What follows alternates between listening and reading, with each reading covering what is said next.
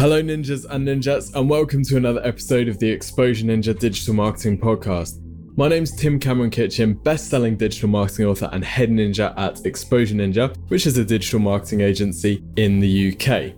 In this episode, I'm joined again by Todd Tresidder. Now, he joined us in the previous episode to talk about how he's built the organic traffic to his site financialmentor.com. And in this episode, we're talking very specifically about a content audit process which he went through, which has really laid the foundations for the amount of traffic that he's getting to the site now. So the process that he's going to take us through in this episode resulted in him increasing his traffic by 7,000%. And you'll hear in one particular example that he mentions where he deleted a third of the content on his site and tripled the amount of traffic coming back to it. So really interesting content audit process that he takes us through. And again, Todd's emphasis on quality and becoming the top authority on the subject online really comes through. So if you haven't listened to the previous episode, then I definitely encourage you to check that one out first and then come back to this one. But if you don't want to do that, then you'll still get plenty of value from this one. Anyway, without further ado, enjoy the show.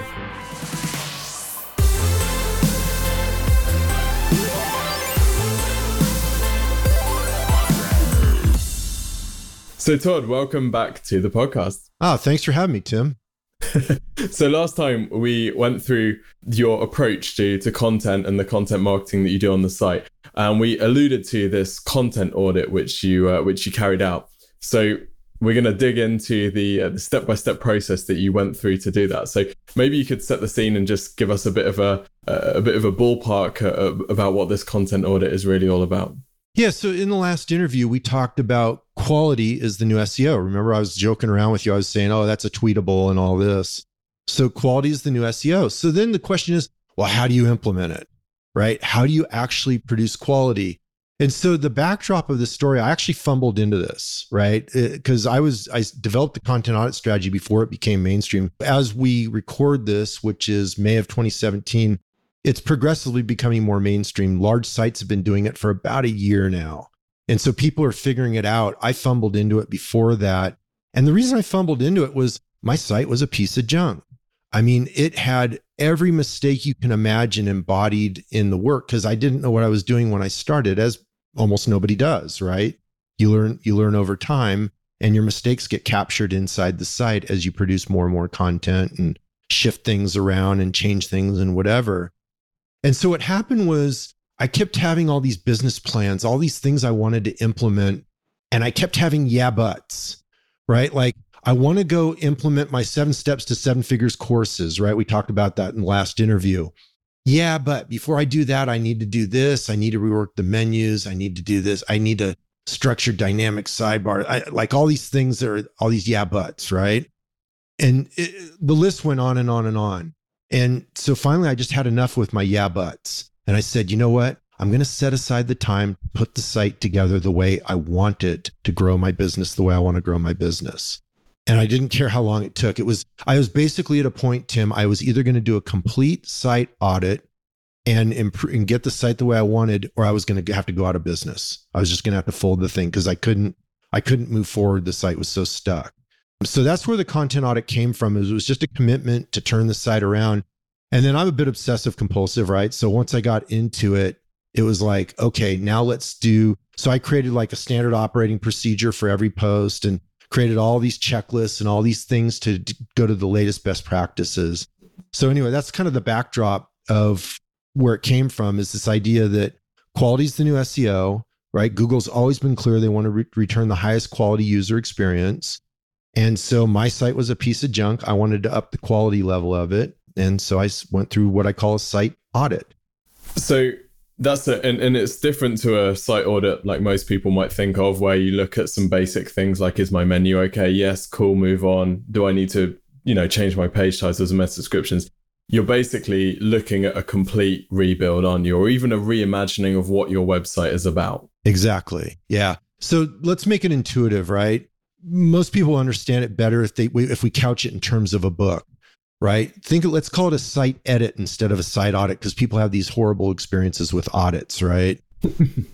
So let's call it a site edit, and let's refer to your site like a book where all the different categories are like chapters in the book, and the pages represent pages in the book, and it'll become more intuitive. When you write a book, you start at a point, you write the book, you finish it. Now, you never publish that book.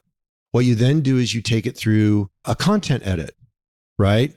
Where it's a contextual edit, where you think like, does this really need to be here? Is the logic flow correct? Do I have all the information right? Is it structured properly? Then you go through and you do peer review edits. And then once you get through that, then you do line edits. And then you rework it and you add graphics. And then you go on. I mean, the amount of work that goes into book writing it is maybe 1/3 of the effort. And then another 1/3 of the effort is editing, and another 1/3 of the effort's marketing. It's just a Herculean task to do right. Well, that's the same thing as your site. If you think about it, you wrote one post one day, and then you wrote another post, and you wrote another post. And over time, your writing style changed. And over time, best practices have changed. I mean, when I started my site, Pinterest didn't exist. YouTube didn't exist, right? Internal linking practices were different back then. There's all kinds of things that changed over time, but my site embodied all this old stuff. In fact, my old post didn't link to my new post. My new post didn't link to my old posts. And I mean, I just had a mess on my hands. I did some really stupid stuff too. Like I put things that should have been posts were in pages, and on and on and on. And so you come back and you say, like a book, you wouldn't publish a first draft of a book. But if you think about your site, you've essentially published a first draft of your site. That's what everybody's seeing.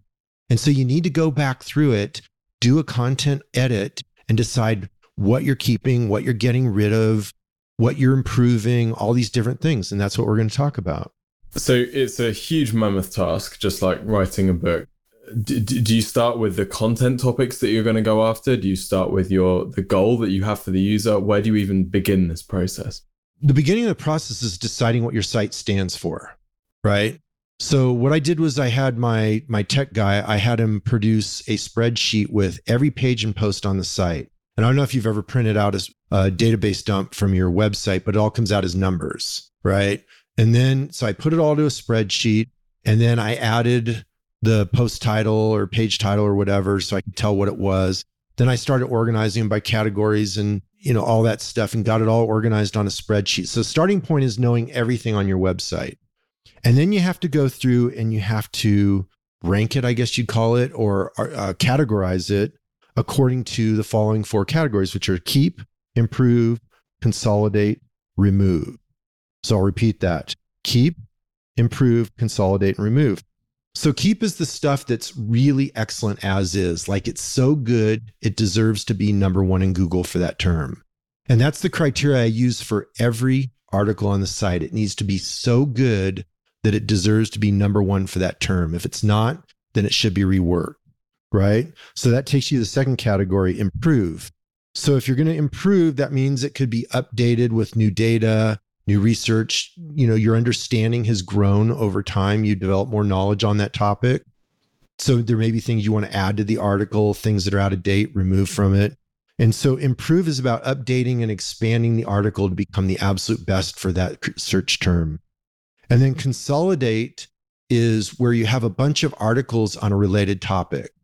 So, I don't write a lot about debt stuff, right? Because my site's about advanced topics, not mundane savings and debt reduction and that kind of stuff. But if I did, right, there might be 12 topics on, or 12 articles on 10 tips to save, get out of debt and how to get out of debt faster and 4 action steps you got to do. And you'd have all these things. Well, you can take all those and turn them into an ultimate guide on how to get out of debt, right? You could take them and create a mega pillar post that targets that keyword, and then you would consolidate those articles to the best ranking URL on your site for that term.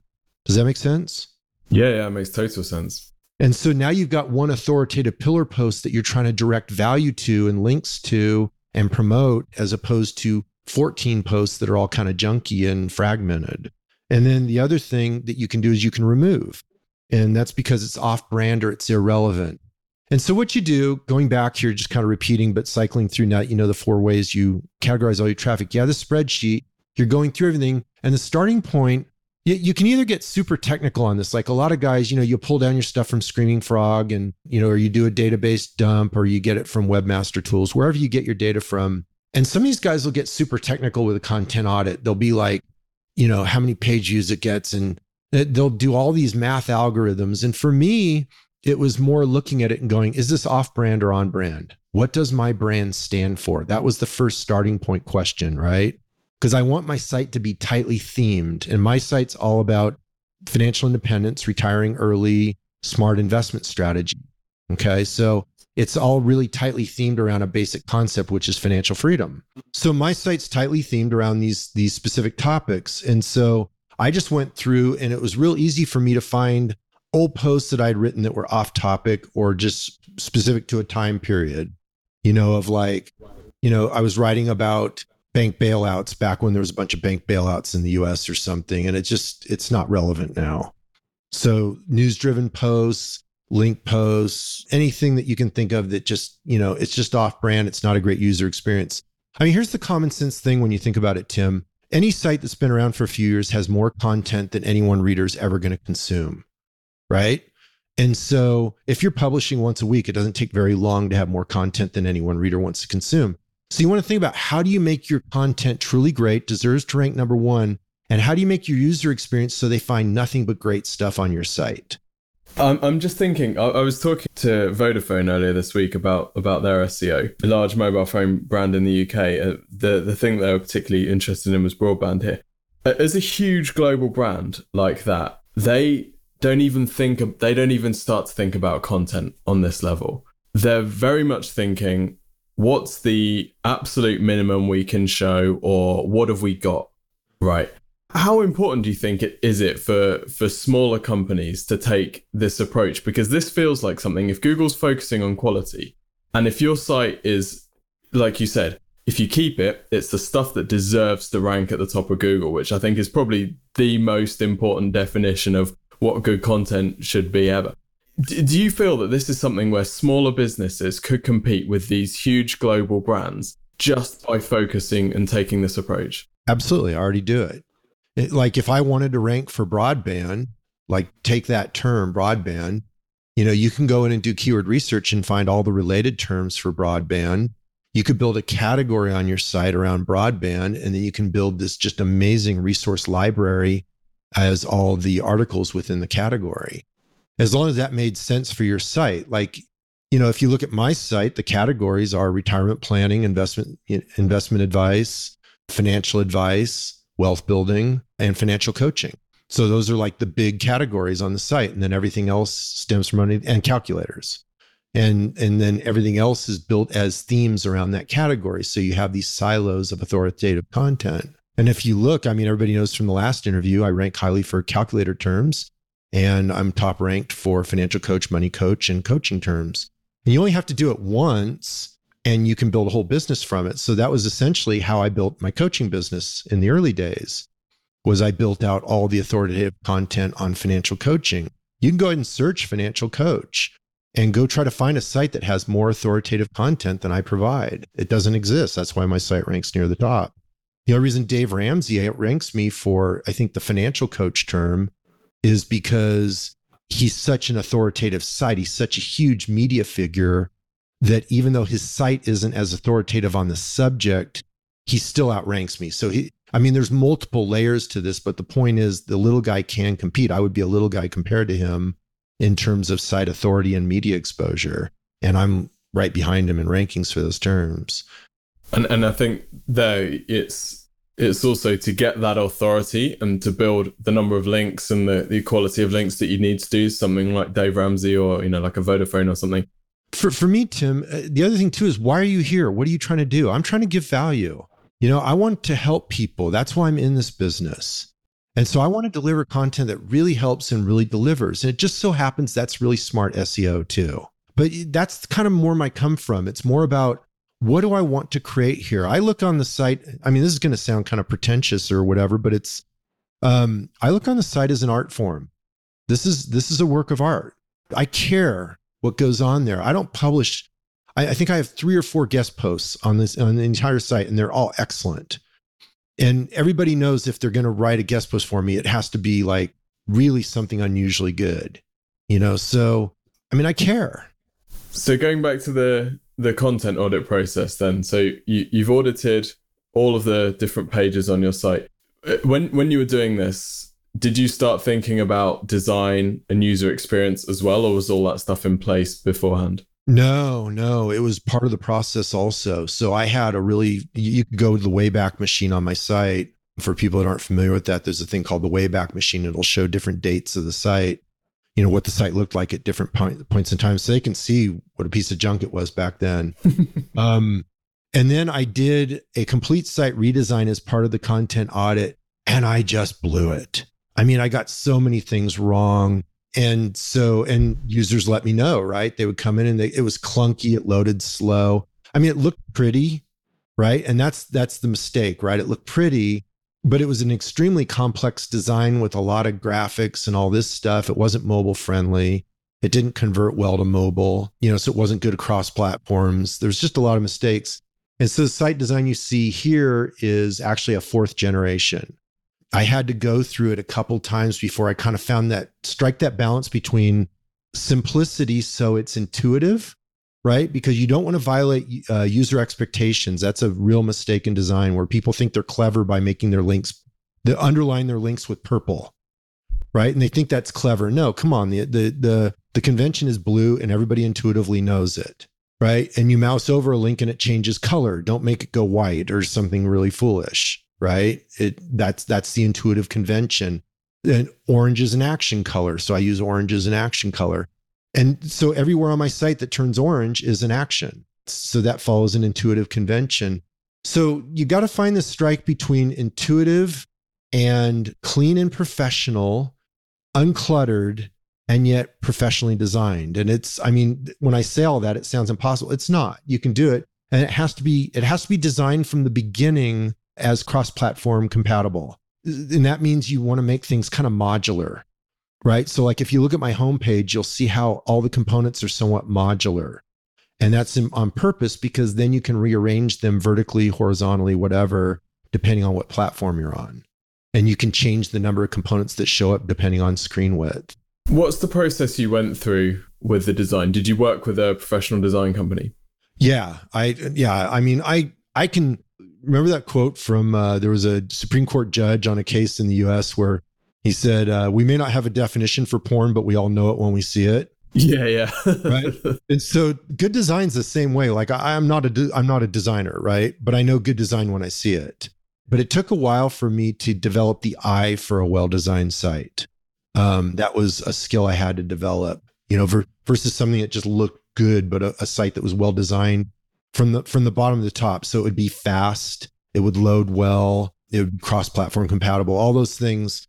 It took a while for me to start seeing what that looked like and how to design a site that way. And so, ultimately it was all done by professionals.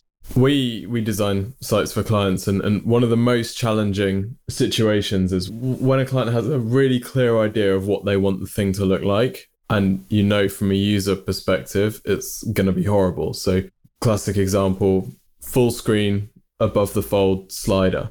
Oh my gosh. I mean, it's so documented and so well proven that doesn't work.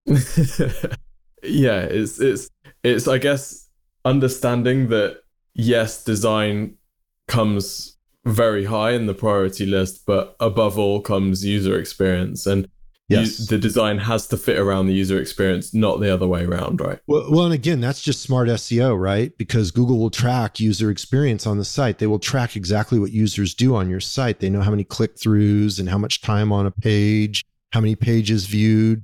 All those things are being tracked, and that will affect what kind of traffic your site gets, how well you rank, everything. So why fight it?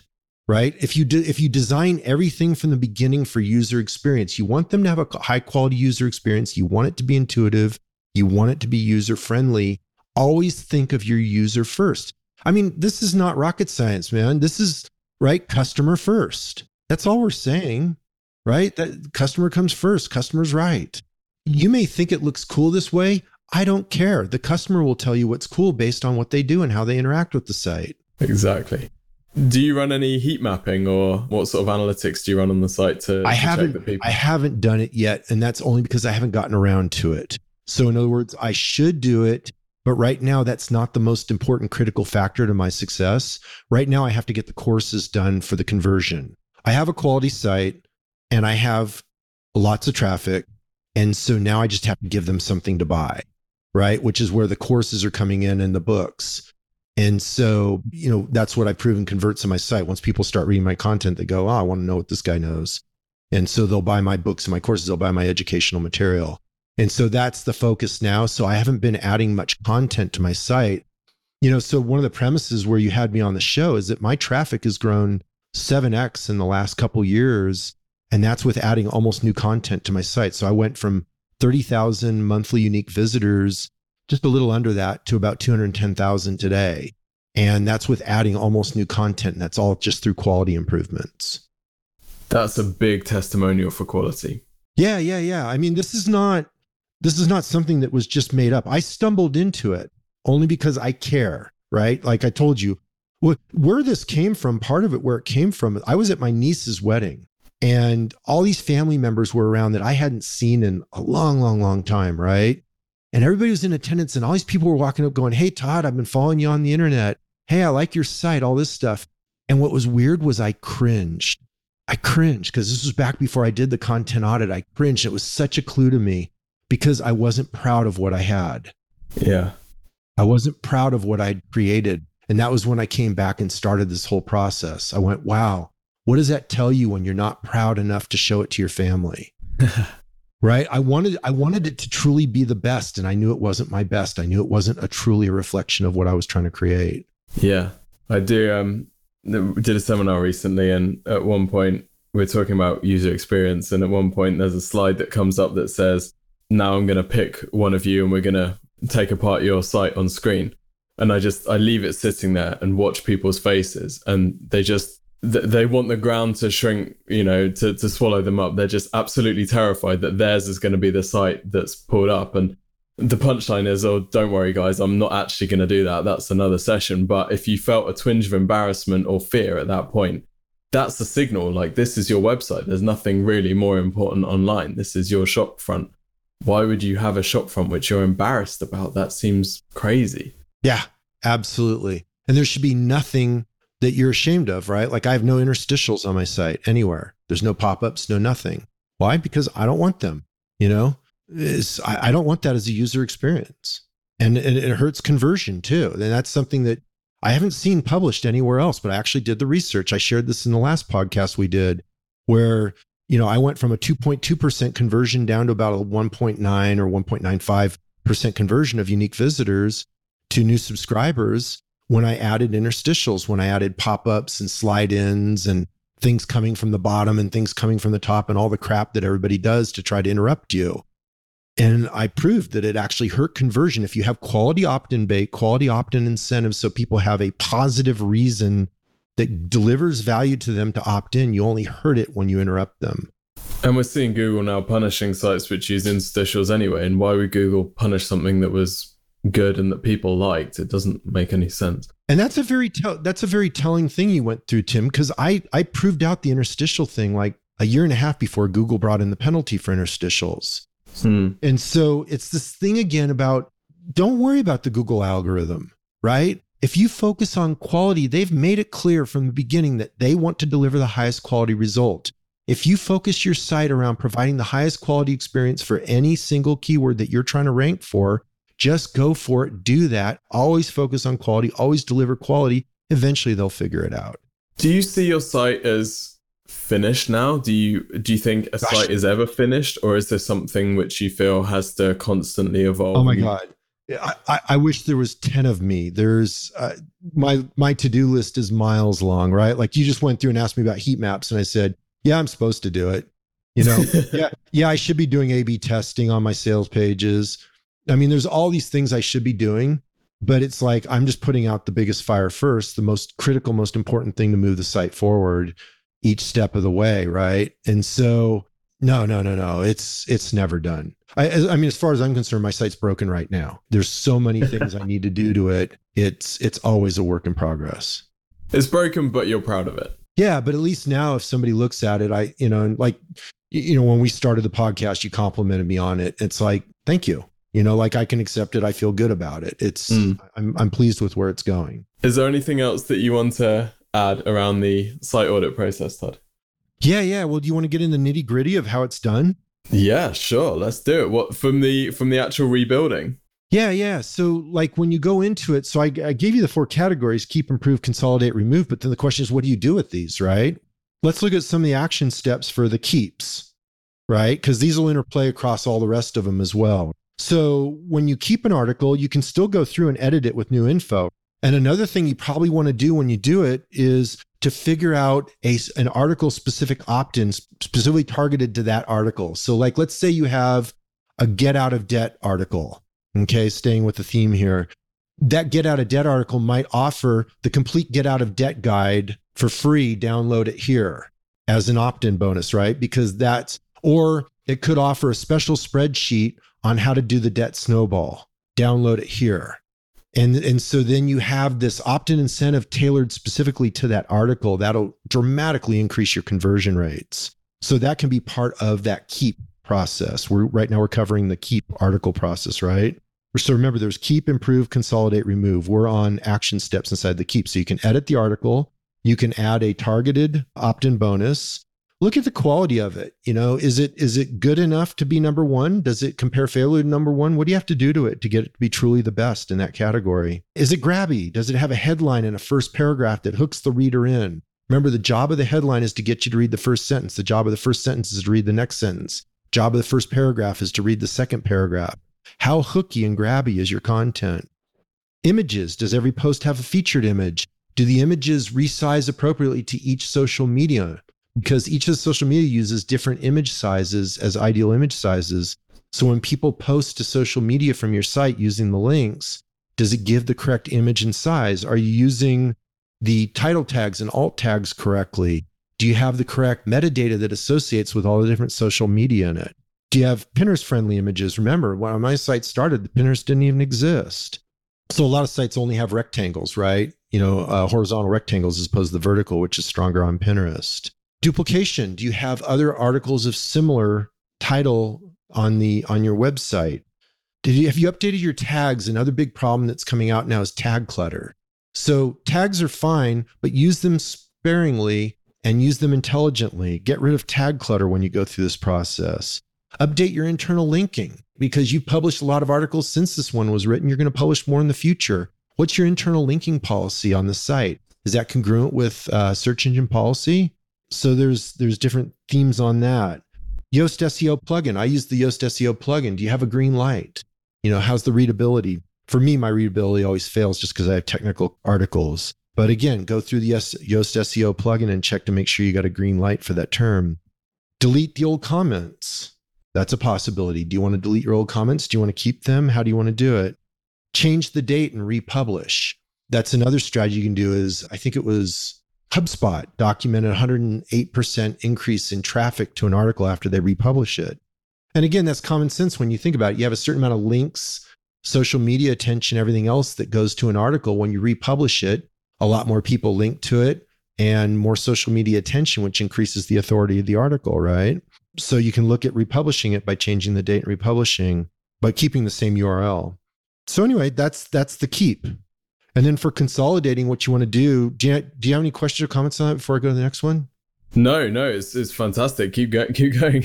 Making my job very easy. For consolidate, you want to take several related posts and turn them into a pillar post. And then for deleting, this is the piece that a lot of people get, because when I first talked about this, the thing was, how did I triple my traffic? Because back then, in the first year after I did this, I tripled my traffic. And so the catchy title, again, because remember I just told you have to have catchy titles. So the catchy title was how I tripled my traffic by deleting a third of my content. So that's the catchy title, the hooky title, right? So a lot of people, when they hear what I'm teaching, they think it's only about deleting junk content, and it's not. That's a first step. So when you're deleting content, you get rid of out-of-date content, irrelevant content, off-brand content, low-quality stuff that's not getting any traffic or any social media attention because it's diluting the overall quality of your site. Old sponsored posts, old blog carnivals, or old roundup posts, or any of that stuff. Just get rid of all of it. And what you do when you delete it is you have to do either a 301, 410, or 404. And there's some controversy on this because, in SEO, everything has controversy. And so what you want to do is you want a 301 redirect when you have a relevant, proper equivalent article on your site. And so I had a ton of 301 redirects. I think I deleted like, I don't even remember now, but it was over 100 articles on my site all at one day. Wow. Yeah. Because I had it all done on a spreadsheet, like I was saying, right? So I just went through and did this mass delete and then mass redirect. And my site vanished from the search rankings. I mean, I had terms I've always been on page 1 for. I was on like page 14. Terms I'd been on page 2 for, I wasn't even showing up anywhere on the radar, right? Like I just vanished from the search rankings when I did this. I mean, I was scared to death. I thought, oh my God, I did something wrong. A week to the day later, my site came back and it was stronger than ever. Like if I had been before, like I'd been number 4 on page 1, I was now in number 2 on page 1. If I'd been on page 2, I was now on page 1. Like I have no idea what happened. I can only venture a guess that I did so many content deletions, so many article deletions, and I had so many 301 redirects that I had triggered some sort of manual review of my site. And when they saw what I was doing, I think they actually liked it, but I don't know. I'll never know. But it's just kind of a fascinating story, you know? I mean, your worst nightmare, right? You just vanish from the search rankings. So anyway, you know, you don't want a 301 redirect to your homepage. That's a no-no. You want a 301 redirect to relevant content and occasionally to your category if you don't have any relevant articles in that category. But again, try to always find a relevant article to redirect to. And if you've been blogging for a while, that shouldn't be too hard to do. A 410 on an article you delete means there's no equivalent, it's truly deleted, and that Google should remove it from the search rankings. And so that's fine to do as well if you truly have no equivalent and you just want to show that it's gone forever. What you don't want is a 404, right? And this goes back to the same thing about quality and good user experience. A 404 is just sloppy webmaster. It means the content's not found, you haven't managed your site right, and it's a lousy visitor experience. So that's what you do with the delete stuff. Yeah. And when we're doing some kind of content audit like that, I know you're on WordPress and there's a great plugin called Redirection, which will show you where all your 404s are coming from. And then you can just set up the 301s to take people back to an equivalent or the newer version of the article. So yeah, you have to be careful too, because it varies with your server configuration. And I'm not an expert on this, but there's different server configurations that require the redirects to be managed in different ways. Yes. But providing that you're using standard Linux and standard, shared hosting or VPS, then most of the time that redirection plugin should sort you out. Yeah. Okay. So I also wanted to ask you about the consolidation as well, because prevailing theory is, the more articles you have, the better. But here you're saying, let's build these ultimate pillar posts, as you call them. If someone has a bunch of articles which take on a particular topic in slightly different ways, would you say they're still better to combine this all into one kind of Bible post, which just covers every single potential angle? Or are there times when it does make sense to have a few different posts about the same topic? Well, my bias is do one post and cover it completely, so you give somebody a complete resource guide on a topic. So a great example on my site is pay off mortgage earlier, invest, right? That's a very popular topic in my space, in the financial education space, around once people have surplus funds, where should they use them? Should they pay down their debt or should they build assets? And so I got sick of seeing everybody's short form posts on this, right? One guy is all about get out of debt. So he'll talk about why you have to get out of debt. Another guy will talk about how you have a higher return on your investment. And everybody was doing these fragmented posts. And so I finally just went through and I structured it, and I went through exactly how you analyze the decision so you come to a conclusion that's correct for you. And I even gave my personal story about how I varied my own answer over my lifetime and what impact it had on my finances. And so it's a complete analysis, and the response I've gotten from the financial blogging community is they've linked to it a whole bunch because it's so authoritative. There's no point in them writing their own post. That's the thing, isn't it? You can have these short posts which address one particular question and you might have a couple thousand words on it. But if you've got this ultimate guide, it's going to pick up so many, I don't want to say natural because that word is overused, but it's going to pick up so many links because people are they're talking about a topic, they search for something to back up their position, and they find a resource, which is your resource, because you've covered so much in there that it's, going to be showing up for a whole bunch of long tail stuff. And these posts end up picking up so many links because they cover the topic in such depth that kind of creates a bit of a snowball effect, doesn't it? And then that increases the visibility of the post. It means it shows up for even more longer tail phrases. And you just kind of build this huge authority around these pillar content pieces. Yeah. And the next step for me is I'm trying to get better at storytelling. So I make it more reader friendly as well. And so that's kind of a next step for me that I'm working on. I've always written, detailed analytical content. Now I'm trying to get better at the storytelling part of writing a really quality post. That ties into the shape of the post, right? The macro shape of the post. Do you use things like short sentences? Do you use questions, like things like that to try and make the post more readable? The whole thing, all the proper writing conventions for the internet, you've got to have them all. Is there any particular resources that you've studied in this area and that you found useful? It's pretty well known, Tim. This really breaks down to a couple different ideas, right? So you've got what we'll call conventional on-page SEO and conventional copywriting. And that's what we're in right now, right? We're talking about on-page SEO where you've got, proper title tag, keyword research. You structure your post with the H1, the H2s, bullet points, make it scan friendly because people want to scan content on the internet. You use your images, get the title tag and alt tag in there. This is all like really standard, well-known, well-understood, well-documented on-page SEO. And then we're bridging the topic over to what we'll call quality, which is a little bit more what we'll say is ethereal, right? And that gets into storytelling and all that, but it dramatically impacts user experience, which Google's now tracking. And so they're very good at it. The new machine learning algorithms appear to be very good at it. And so if you're telling a story and you hook the reader in from the beginning with a compelling story as part of your content strategy that ties into the post, that's only going to improve the quality stats because you're improving user experience. There's layers to it. One is the natural on-page SEO. The other is, keyword research, all this standard stuff. But then there's what we'll call the more ethereal stuff about quality and how you create a quality experience. And this seems consistent with your approach overall, which is to basically understand the conventional wisdom, but then say, you're not going to be a slave to that because you're still going to come back to the user and say, how could I make whatever this is, whether this is a piece of content, whether this is a layout, the absolute best and most useful for that person, right? So if conventional wisdom was that long sentences were going to be better, in the UK, we'd say you'd have the balls to say, well, actually, do you know what? That's not going to be most engaging for my visitor. So I'm going to let that be the ultimate decision maker here rather than conventional wisdom. Because I think conventional wisdom, particularly when it comes to some on-page SEO stuff, can be contradictory at best. Well, yeah. And conventional wisdom changes with time. Like I shared in our last interview that conventional wisdom when I started this was, 300 to 500 word posts, doing soundbite posts. Now the conventional wisdom is moving towards long form, high quality content. So I was doing long form, high quality content back when the conventional wisdom was 300 to 500 word posts because I cared about quality and I cared about user experience.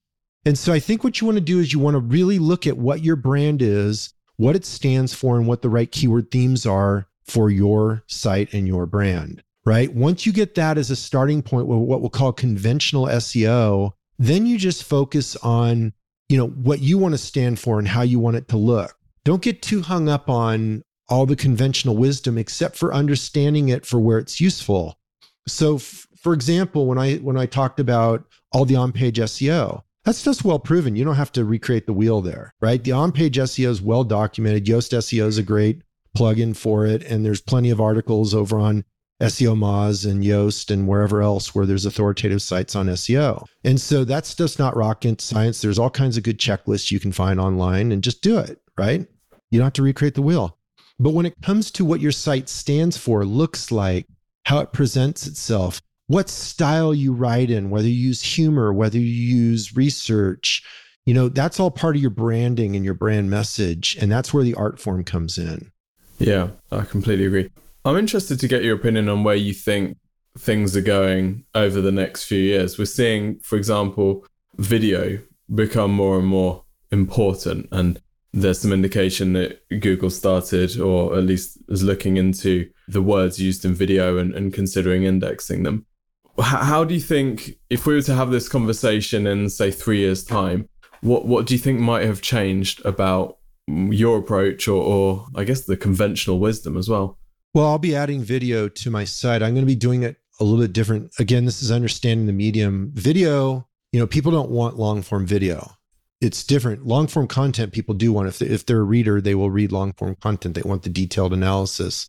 Long form video is just incredibly tedious. People don't want to sit around and watch. They want the message quick and in a soundbite. That's the nature of the medium. That's not just the trend of the day. And so what I'll probably be doing is I'll be bringing in video, but it's going to be like sections of the article. So like I might have a 10,000 word post, and then there would be 3 videos about subtopics within that post. So like you click on the video and you get an analysis that lends itself to visual demonstration. Like I might have a whiteboard demonstration of a topic in there, or I might have, some other thing that lends itself to video, right? So you got to think about the medium and what it's useful for and what the proper structure is for it. So you'll probably see in the future my content, it's already mapped. I have a content audit 2.0 plan, and in there is to add slide shares and add videos. How long do you allow for, let's take the original content audit, from the time when you said the site isn't good, I'm not proud of it, to the site being in a situation which you were happy with? Are we talking months? Yeah, it took me a little over a year. Wow. Yeah, and that was with an assistant who did a lot of the heavy lifting. Now, I did other stuff in between. I had coaching clients, I had other things. It's not like the only thing I did, but it took a while, right? Because what we were doing, part of my process was a bit more tedious than most, in that I had made the mistake. Again, this goes back quite a ways, but I had made the mistake of publishing my pillar posts as pages. So what I did, my strategy, because back then people used to strip the RSS feed and then republish it as their own content. Now Google's smart and they pick up on it, and it's not a problem anymore. I mean, people still do it, but it doesn't cause you a problem. Back then it was a real problem, because if a site that had higher authority than me stripped one of my pillar posts and then republished as their own content, they would rank, not me. And they would show it as their own, and it would make me look like the copycat because my site wasn't authoritative yet. And so I had this really stupid idea that what I would do is I'd publish it in pages, because then it doesn't show up in the RSS feed. And then I sent out like this kind of little junky post that explained where the pillar post was and what it was about. I kind of gave an overview of it. And that was the thing I sent out in the RSS feed. And that way, if people stripped it, they were just linking back to my site, right? Back to my pillar post.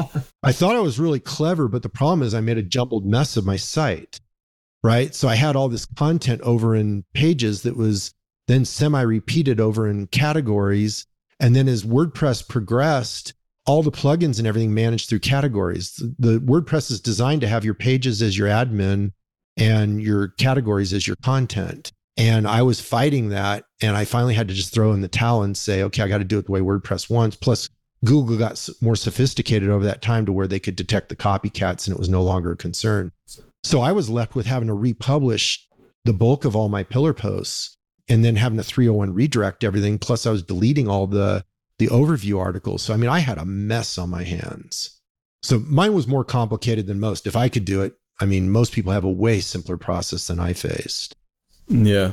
How does somebody know if they need to do a content audit? Is this basically, if you've been at it for 2-3 years and you've got 100, 200 articles or more, there's almost no way that you haven't learned, improved, and embodied a ton of mistakes along the way.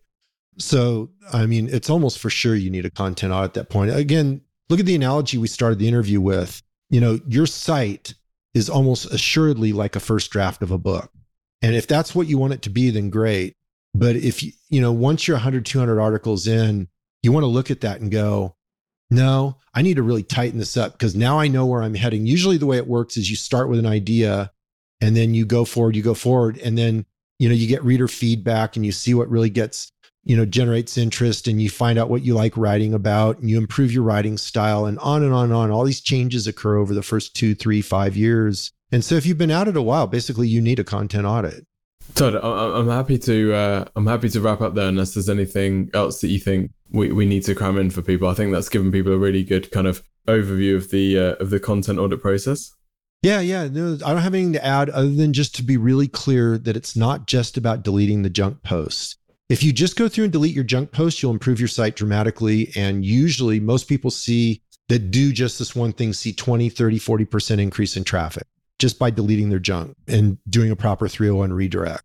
That's what I've seen from most feedback from people who have implemented that. So that alone will help, and it's quick and easy to do. But if you really want to get the full bang out of this and really get your site on track, you have to do all these quality measures. It's really about improving the quality of your site, of which just one piece of it is the deletion of junk content. So I just try to be clear on that because I've seen a lot of people mistakenly approach this and think, hey, I just deleted a third of my posts. Now I've done everything I should do. No.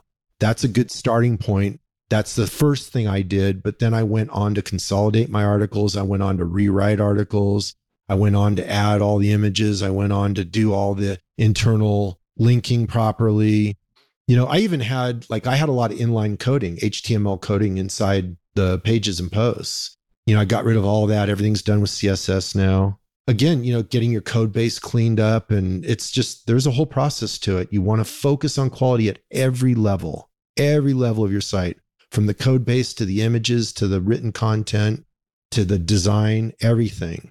And it's a fantastic place to wrap up. So, Todd, thank you so much for joining us and for taking us through that process. For those who didn't check out the first episode, where can people find out a bit more about you and Financial Mentor?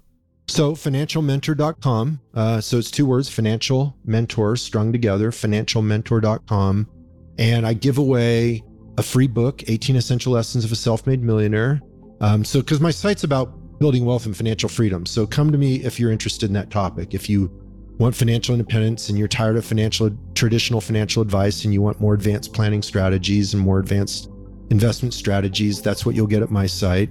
So I give away the one book, 18 Essential Lessons of Self-Made Millionaire, for people that subscribe. And then I also give away a free e-course called 52 Weeks to Financial Freedom. And so, no, you won't get rich quick in 52 weeks. We're not about get rich quick, but you will get a complete overview of how the wealth building process works, how it's structured, what the steps are you'll go through, what the essential knowledge is that you're required to have. So you can at least get a good solid overview of the process, and you have a roadmap, if you will, at that point. And I give away all that for free, so it just helps people understand if they're in the right place or not. Perfect. Thank you so much for joining us, Todd, and thank you so much for your time. I know you're a very, very busy man. And thank you everyone for tuning in. Thank you, Tim.